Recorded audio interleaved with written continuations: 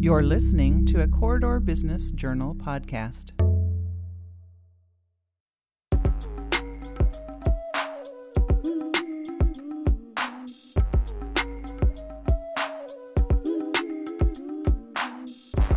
Thanks for tuning in to another episode of the Corridor Media Group's Diversity Straight Up podcast, where you're going to learn more about what a Hispanic Chamber of Commerce does to help overcome barriers for the Hispanic and Latino population. You're going to hear from one of the youngest, actually the youngest executive director ever to hold this position in the Quad Cities.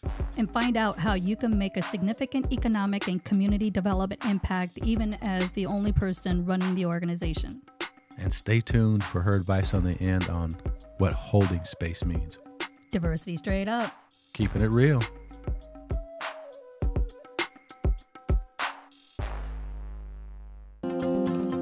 For more than 6 decades, ACT has advanced its mission of helping people achieve education and workplace success. We exist to fight for fairness in education and create a world where everyone can discover and fulfill their potential.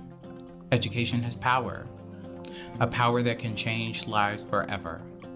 It creates opportunities that lift up individuals and their families, and it sparks societal change that echoes through generations to come. From our grassroots, we have fought the good fight for equity in education, and we remain devoted to helping anyone who struggles to access that power. We are all in to create a world that values and encourages each individual's abilities and potential, and a society that is fairer and more equitable. What's next for you? A new car? A new house? A vacation?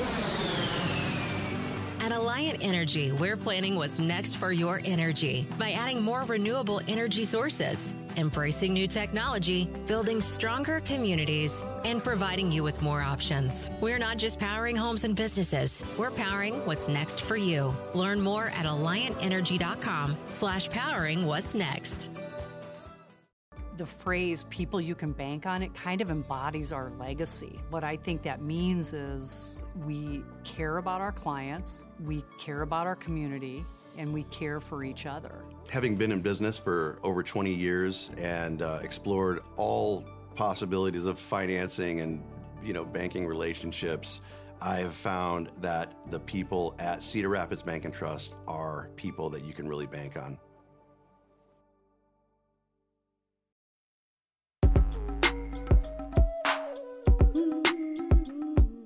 Welcome to another episode of the Corridor Media Group's Diversity Straight Up, sponsored by ACT, Alliant Energy, and Cedar Rapids Bank and Trust. I'm your host, Sarika Bhakta, president of Nikea Diversity Consulting. And I'm Anthony Arrington, managing partner of Top Rank, and we're about to have a great show today. We're about to get under the hood and talk about some diversity, equity, and inclusion, and we've got an amazing guest. Yes, we have Janessa Calderon. She is the executive director of the Greater Quad Cities Hispanic Chamber of Commerce and is the youngest Latina to lead the organization. A little bit about Janessa. She graduated from St. Ambrose University College of Business from the Master of Organizational Leadership program in 2019. She completed her undergrad degree in strategic communication, also from St. Ambrose University, and she is a first-generation college student and has been paving the way, entering new territories since. Her passion for working with the Latino community began right out of college, and now she strives to educate others on how beneficial diversity of race and thought can be for our economy. In 2021, she was awarded the Emerging Leader Award from the St. Ambrose University Patricia Van Buren College of Business.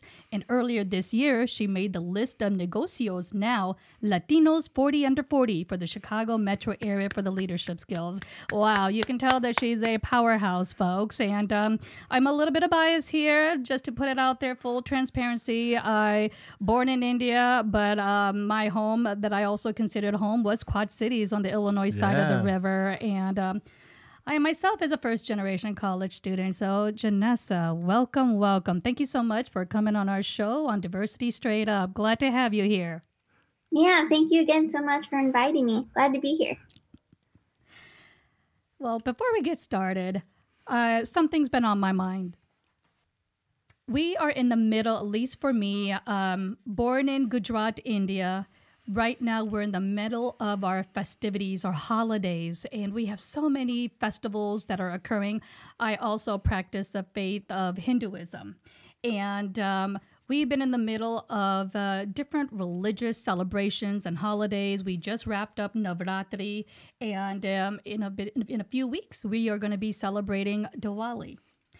And my son made a comment to me, my teenage son, who's age of 15, going on 16. He made a comment to me a few days ago, or last weekend. He said, "Why aren't we going to this event?" He goes, "You are whitewashing the culture for me." My mouth just opened up and just dropped.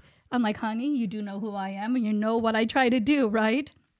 What it made me realize is that it is challenging here in America to really celebrate the festival and holidays to the fullest, because people are working and they feel as if they have to balance between work and having to really take time off to celebrate. And you're trying to make things work either in the evenings or on the weekends. And so it made me really think about how are we modeling the way and modeling the behavior as parents. So if parents are going to work and they're not taking the time off, how can we encourage children as well to take time off? And I also have to balance it with children who are going in high school, etc. Do they have exams, etc., going on during that time period? Right. Or can they take time off without feeling as if they're being penalized? Right. I have taken them out of school in the past for Diwali, and then I would get slammed by my son saying, "You impacted my perfect attendance." So I'm doing the best that I can. I know that if I was living in India, they would take the time off and they would really just focus on enjoying family time and community time and not be so focused on work. So this is a challenge that I'm experiencing and I'm seeing. And I know that we're not unique in the sense that there are other cultures and other communities that are probably feeling it as well, because the holidays are not usually jam-packed during the end of the fiscal year or the end of the calendar year for us. So that's what's been on my mind, is how do I really, truly in the moment enjoy and celebrate the culture so that, others, especially, family members, are feeling as if they are part of the festival and holiday. Well, thanks for sharing that. So it's like, if you think about it, how do we stop and smell the roses, right? How do we take time and really commit to it, and really commit to allowing space for that? And I think we're all guilty of it. So you're right. I mean, I've been in that space where I've wanted to, I felt like a celebration should be massive. It should be more than, I know I hear this in the Black community. We hear, Black History Month shouldn't be in February. It should be year round. And how do we find time for that? And what matters? And so it's something to think about. We have to figure out ways to stop and smell the roses. Yeah. I'd probably add on, I know in the US we have the very individualistic personality as well, because we're so focused on earning income, making an impact in our economy. And so I know in different cultures and different areas, sometimes it's more unity and more cultural in that sense.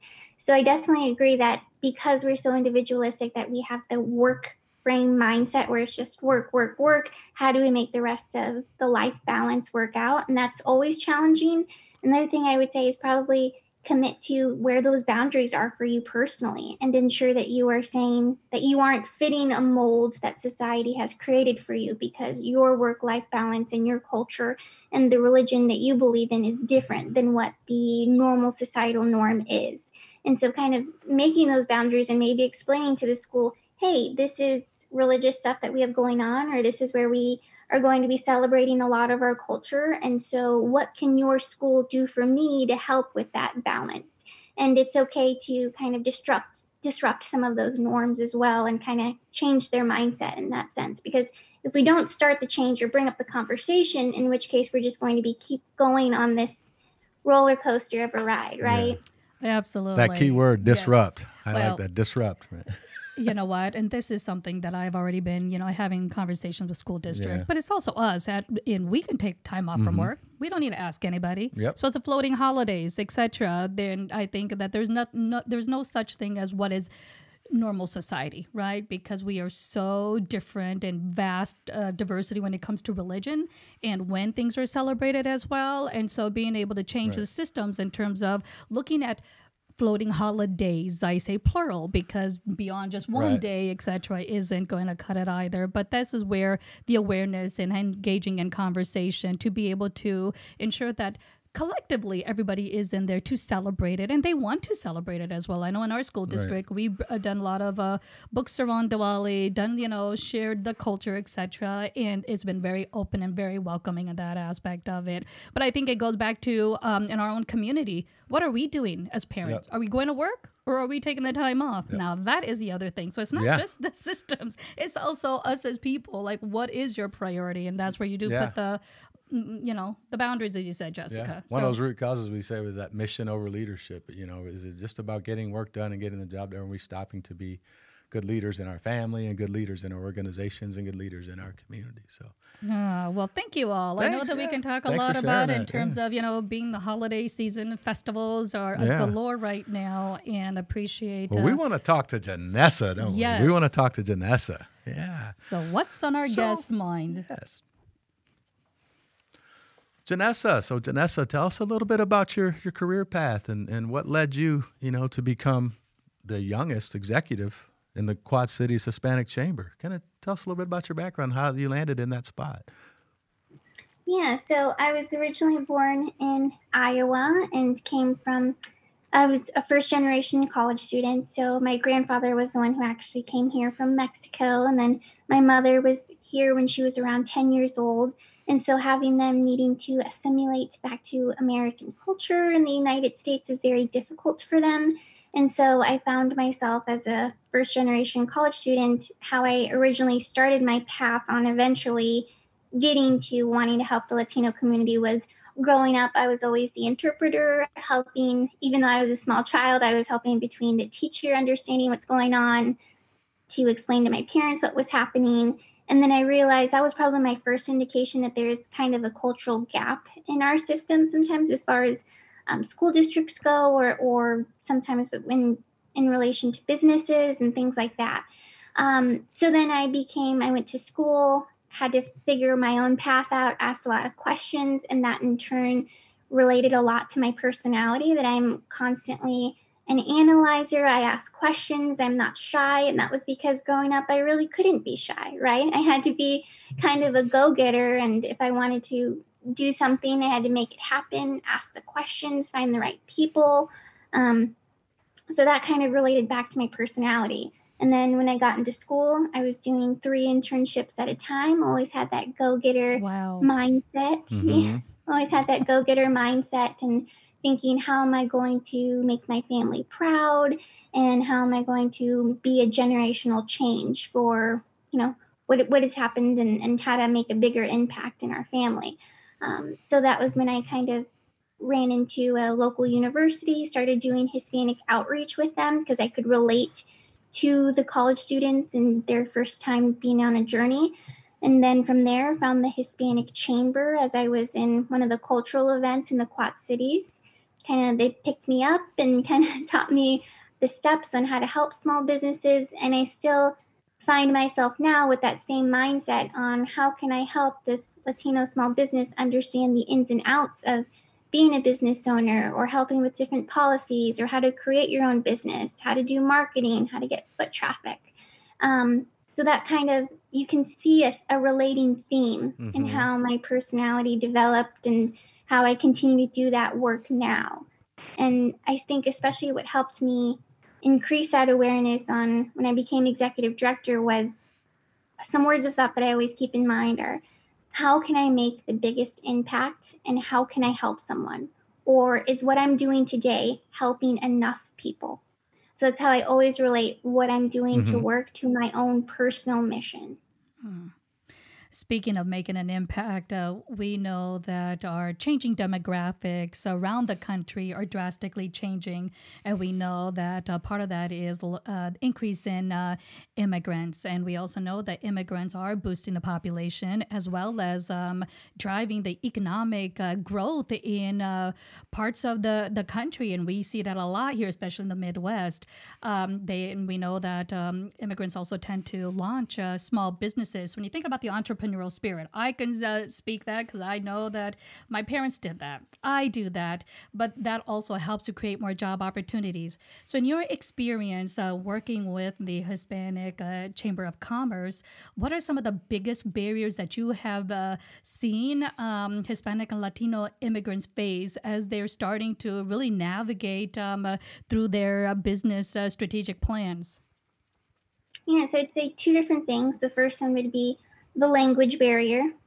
Sometimes that could be difficult to try and translate things. And I know right now a lot of the organizations are working on translated material, but some of the things we're facing now are our employees able to be bilingual? And if not, how do we still get that service out to that immigrant entrepreneur who's starting their own business who may prefer Spanish rather than English? And how do we tackle that barrier?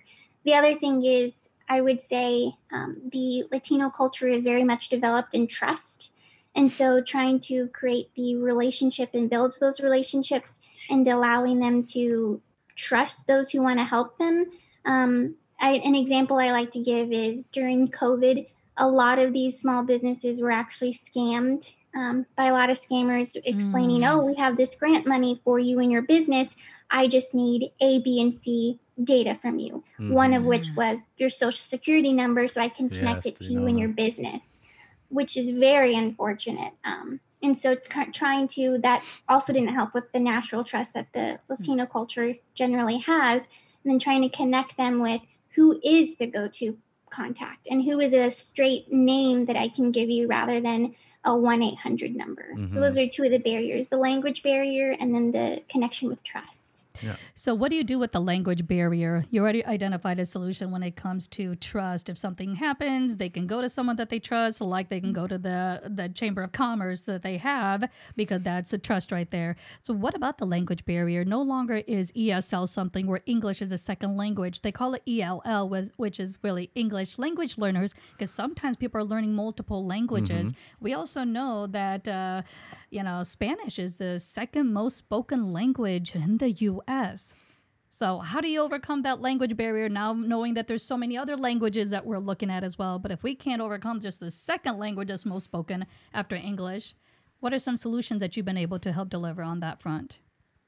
Yeah, definitely we have a community network of which organization has a bilingual person that you can connect with and how do I get in contact with them so that way we can kind of hand off that person who does only speak Spanish to them. So there is a tight-knit community here in the Quad Cities as far as Spanish speaking goes. But then the other part, so that would be the micro level helping one-on-one. The macro level that the Hispanic Chamber has taken on is being a community pillar for some of these topics. So I would, consider this in the DEI realm. So explaining to these businesses, hey, the 2020 census shows that the Latino population is on the rise and is only going to continue to do so in the next 10 years. Is your organization mirroring the community that is going to be coming up and is currently already here? And if not, how do we begin to make it that change so we can create a bigger impact?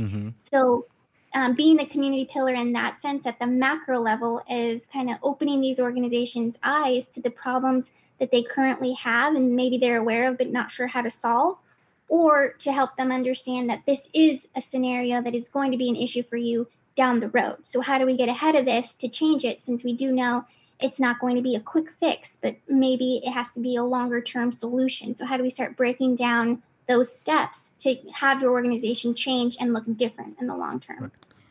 That's great. So, and I want to piggyback on something you've said a couple times, and as you've answered a couple questions, and that was relationship building. You mentioned relationship, and I want to talk about your role as a leader in relationship building, because you have an important role as an executive director of the Hispanic Chamber. But when you think about where you are in Iowa, in the Quad Cities, you're a young female leader, Latino leader, advocating for DEI, and you got to walk into these spaces often with white male leaders who are saying, who's this? Who's this young person? How do you gain that respect in order to navigate and leverage the chamber to get the resources you need from folks who have that power and that leverage? Yeah, I definitely say that was a challenge I faced in the very beginning of my career, especially the the age, the diversity of age tended to be a huge issue. Yeah. And the way that I kind of dealt with it was I met the person where they were at first, as far as their understanding of the DEI topics and being a community leader and what we have to offer. If they were more into data analytics, then I would bring that to the conversation. I would make sure I was prepared to be at the same level as that, where they were at. Afterwards, I kind of met that trust with them, in which case I could then be myself. I still think that's an issue that we face today, is a lot of the age opportunities. We say that we want the younger generation to come and take over, but at the same time, there seems to be a lack of trust as far as, are they competent enough to be in this space, which is a big issue. And we aren't giving a lot of trust and trying to build those relationships. Right. So what I did is I relied to a lot of community mentors and built those relationships with them. And a lot of the time it's just depending on, will this person give me the chance and the opportunity? In which case, if they've already set a lot of the community forward, then you can kind of build trust with them, and they in turn can help you bring your name out more into the community too. Right. So for you leaders out there, if you're listening, you young leaders, meeting people where they're at, coming with data if they want to see data, coming with conversation if they want conversation, but being tenacious is what it sounds like you do. And it's a strength-based approach at the end of the day, Janessa, right? Because you know what their strengths are, and you're able to connect based on that. Then it allows them to give you a chance. And only once you get that chance can you show up day in and day out as a leader to show that, yes, I have the competencies and the qualifications in spite of what there may be perception about age or any other multi-dimensions of who you are. And I think that's the important thing, is how do you get the access, the chance? And I'm sure when you're thinking about even the Hispanic Latino-owned businesses, let's talk about supplier diversity. When you're looking at how can companies, organizations give chances to, in this case, Hispanic Latino-owned small businesses. All it takes is one chance to see that, yes, they can, perform and deliver on the products, services, and solutions that they're looking at. So how do you set up the businesses that are part of your membership, and how do you set them up for success with those that are part of your members that are looking to want to support small Hispanic Latino-owned businesses? Yeah, it definitely has a lot in relation to networking. So, and I'm constantly thinking about my members and what they have to offer. So when I see an opportunity, for example, a local university was going to do headshots, and they had mentioned, oh, we would need someone to do hair potentially there that day, in which case we have a small Latina-owned business that does specific hair. And I said, hey, if you are looking for a business, here's this one-stop shop. She's just started. She can meet you where you're at, especially at your location. And that way you are helping promote a Latina-owned business and helping get that service that you need. So it's a lot of networking, getting to know my members, knowing what their needs are, hearing if they need any education on specific business topics, and hearing what they have to offer, and then going out to the community and networking with some of these big corporations and seeing where can I fill that void with the Latina or Latino-owned businesses. Being a small business owner myself, I know that being part of chambers is always a good opportunity. How do your members decide to go with a Hispanic chamber versus maybe other chambers or traditional chambers? There's so many that are out there now. And when you think about from an investment perspective, do you all play well together as chambers, even if you are focused on certain population groups? Yep. So I would say for the Hispanic Chamber, we've been focused more on the DEI effort since 2008. We've continued to be a community pillar. We kind of come from the perspective that we have been able to challenge some mindsets to change the community, and we are totally okay with doing so, because if you aren't a little uncomfortable, then you aren't truly changing.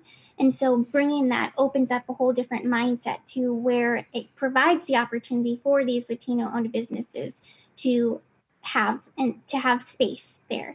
So those are one of the ways, and I would say that at least for my chamber, we do play well with other chambers. I know we have met with different ones in the area. We partner together. We never say it's them or us because we offer two different sets of things. So ours is specifically, we focus more on the small businesses because we have a smaller membership. And so we get to know our members one-on-one. If you need something more on the bigger umbrella, on a bigger scale where we need more employees, in which case we do refer you to other chambers who might fit that need for you. You can definitely be members of both. Right. So it kind of depends on your business and what your business needs are, and getting to know your local chamber, whether that's the Hispanic one or any other local chamber that you have, and seeing if, is this a good fit for me and my business? Do I have a full understanding of the resources that they offer? Mm-hmm. Janessa, let's talk about you a little bit. I want to know a little bit more about you as a leader.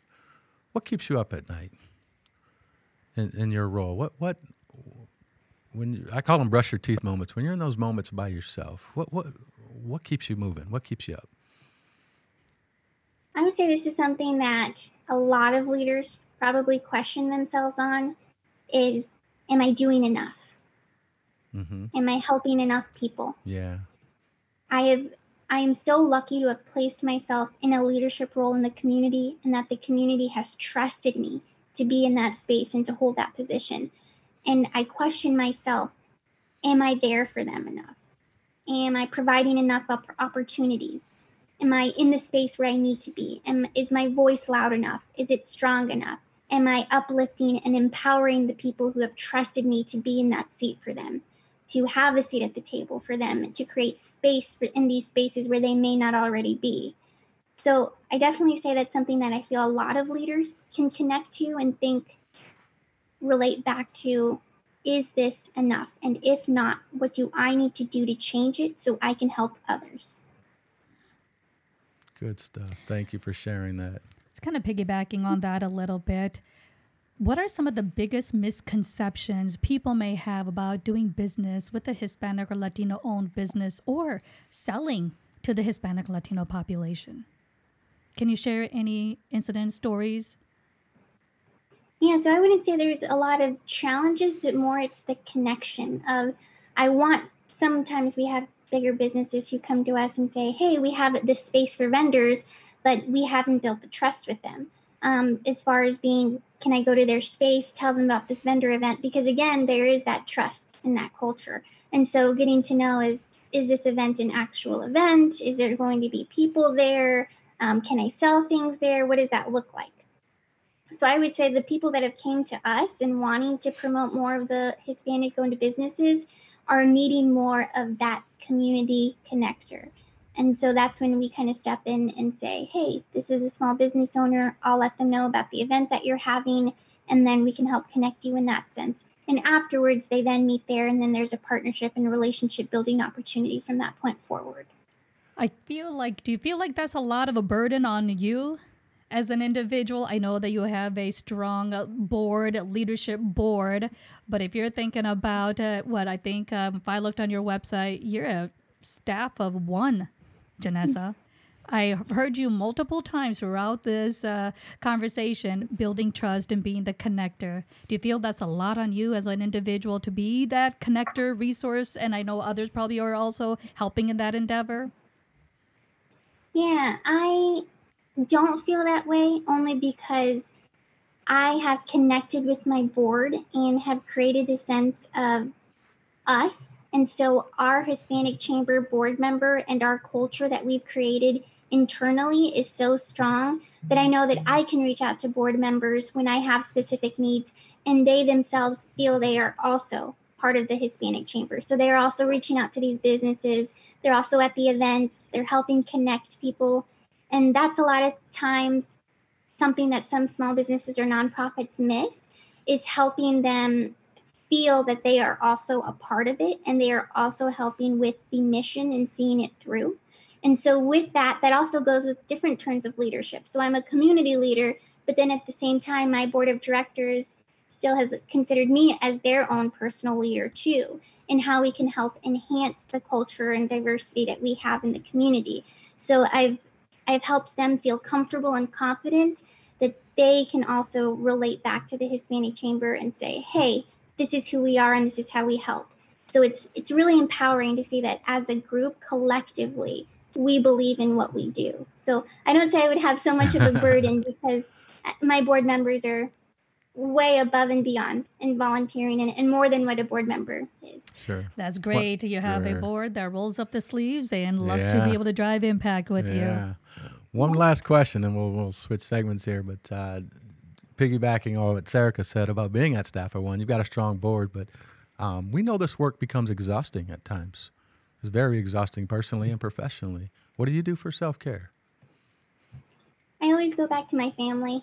At the end of the day, I always remember I'm Janessa. I'm a sister, I'm a daughter, I'm an aunt. And so I just relate back to family and connect again with my roots and go back to my grandma and, kind of just connect there that way and reach out to my family. Reminds me of that song, I'm Jenny from the Block. just Janessa from the Block, right? I was just thinking La Familia. And as soon as you said your grandma, I thought about food. Yeah. Yes, family exactly, and food. especially during the holidays. All right. Well, I know that we can talk to you for hours, Janessa. But let's move on to the next segment, which is what's on our listeners' mind. So listeners, continue to submit your questions, comments, and feedback to info@diversitystraightup.com. And this is where we have questions from a listener, and we have one submitted by Michelle here. Anthony, would you like to read the listener question? Sure. Michelle says, I work for the Department of Housing in my city. I was in a staff meeting the other day, and we were discussing housing assistance when one of my coworkers said aloud, "Whenever we are dealing with the Indians, our process takes too long, and it's so frustrating." I felt that this was a racist comment, but I did not feel comfortable calling the employee out. I can't stop thinking about this, and I need to say something about it.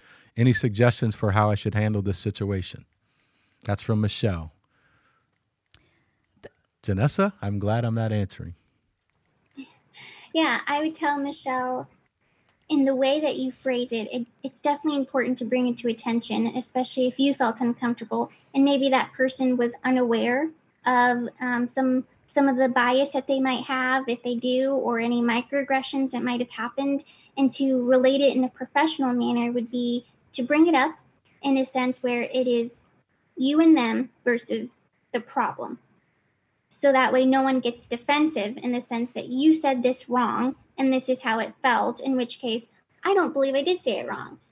It turns it back to you and them versus the situation, or you can explain it in a way as, I know you didn't mean that in that way, but let's attack it because in the future, it could be an issue. As your coworker, I want to ensure that you never have that happen. Not putting them in that position, coming to them from a position of understanding. I know we talk a lot about intent versus impact, and letting them know that wasn't your intent, but I wanted you to know how this impacted me, and wanted to set the record straight, and so that this doesn't happen in the future. Maybe I'm helping you for the next conversation you have in another room, in another meeting. Yeah, assuming positive intent and addressing the behavior versus that personal attack. Always a great combination of being approached. Thank you so much, Janessa, for helping to address Michelle's workplace dilemma that she has. Again, folks, continue to submit your comments, questions, and suggestions to info@diversitystraightup.com. All right. Now we're on to our next segment, Janessa, and this is our fun segment of the show. We'll have a little surprise for you here.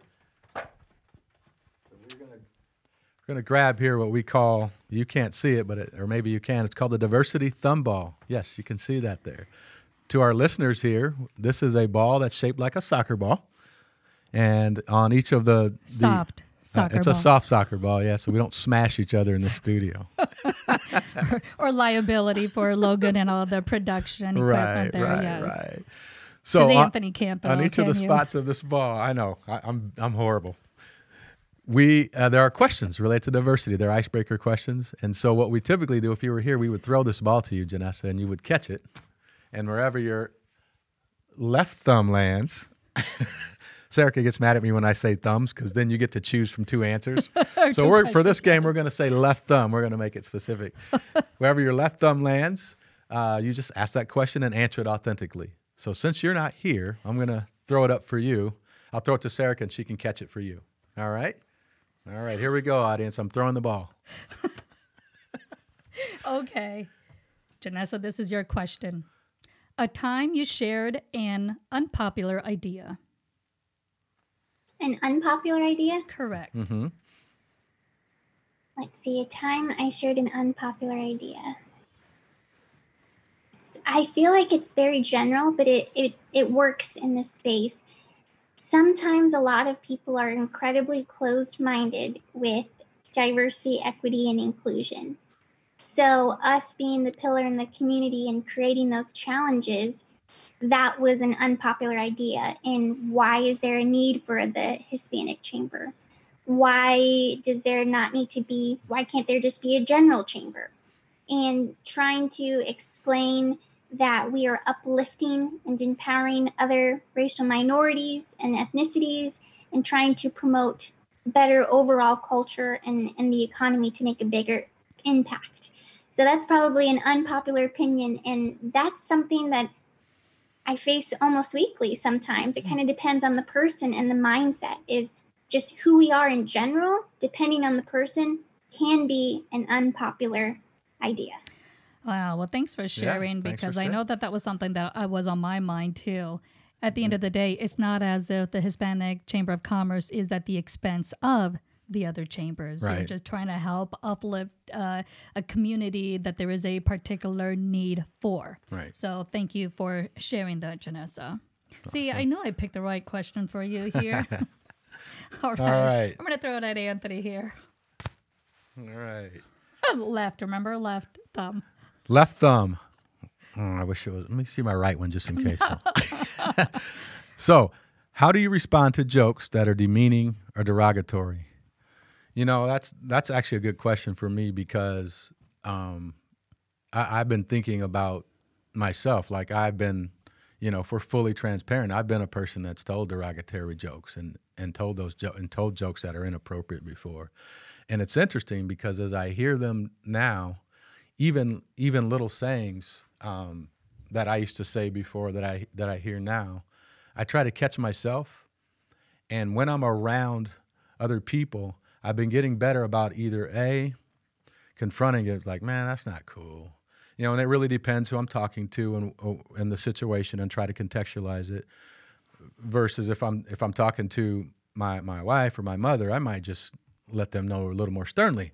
But if I'm in a public setting, I won't laugh at the joke, you know, and I might say something at that moment, or I might pull that person aside, or I'll be like, or, you know, if I'm around a group of friends, that's not cool, man, or something like that. So I'm trying to be more conscious of that. And it's real interesting because I know that, you know, I used to let just a lot of little things, they weren't jokes even, they're just kind of demeaning comments, or maybe they were old folk tale sayings, right? Like, for example, you know, I remember I used to be a person that would say, geez, they slaved me to death today at work.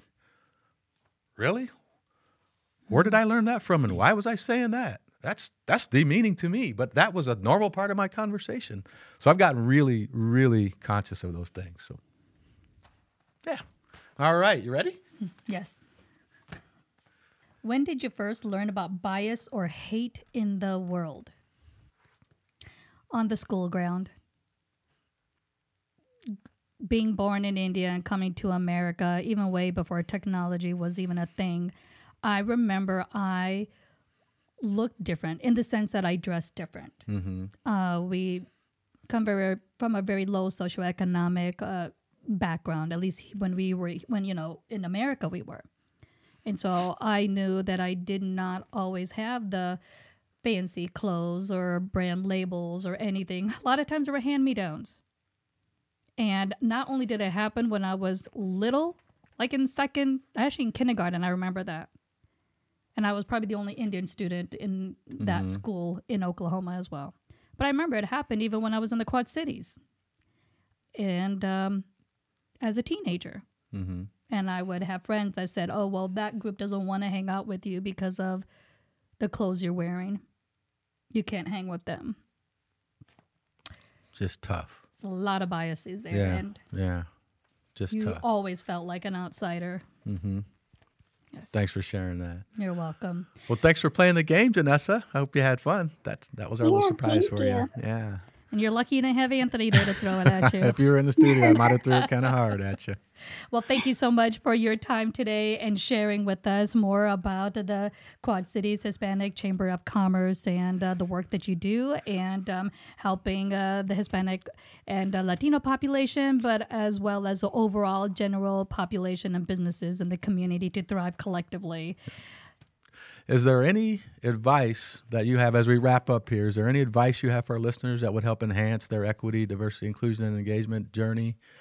Anything you'd like to share that we haven't talked about that would be helpful to our listeners? Yeah, I know something you said earlier when you were talking about inappropriate jokes or something that could be harmful. Some advice I would say is 1, don't respond, kind of like what you mentioned, but then 2, silence and sitting in that holding environment is so important. So kind of once that joke is made and it's not funny, sit in the silence because being uncomfortable will make that other person realize that wasn't okay and make them question themselves without you needing to say anything.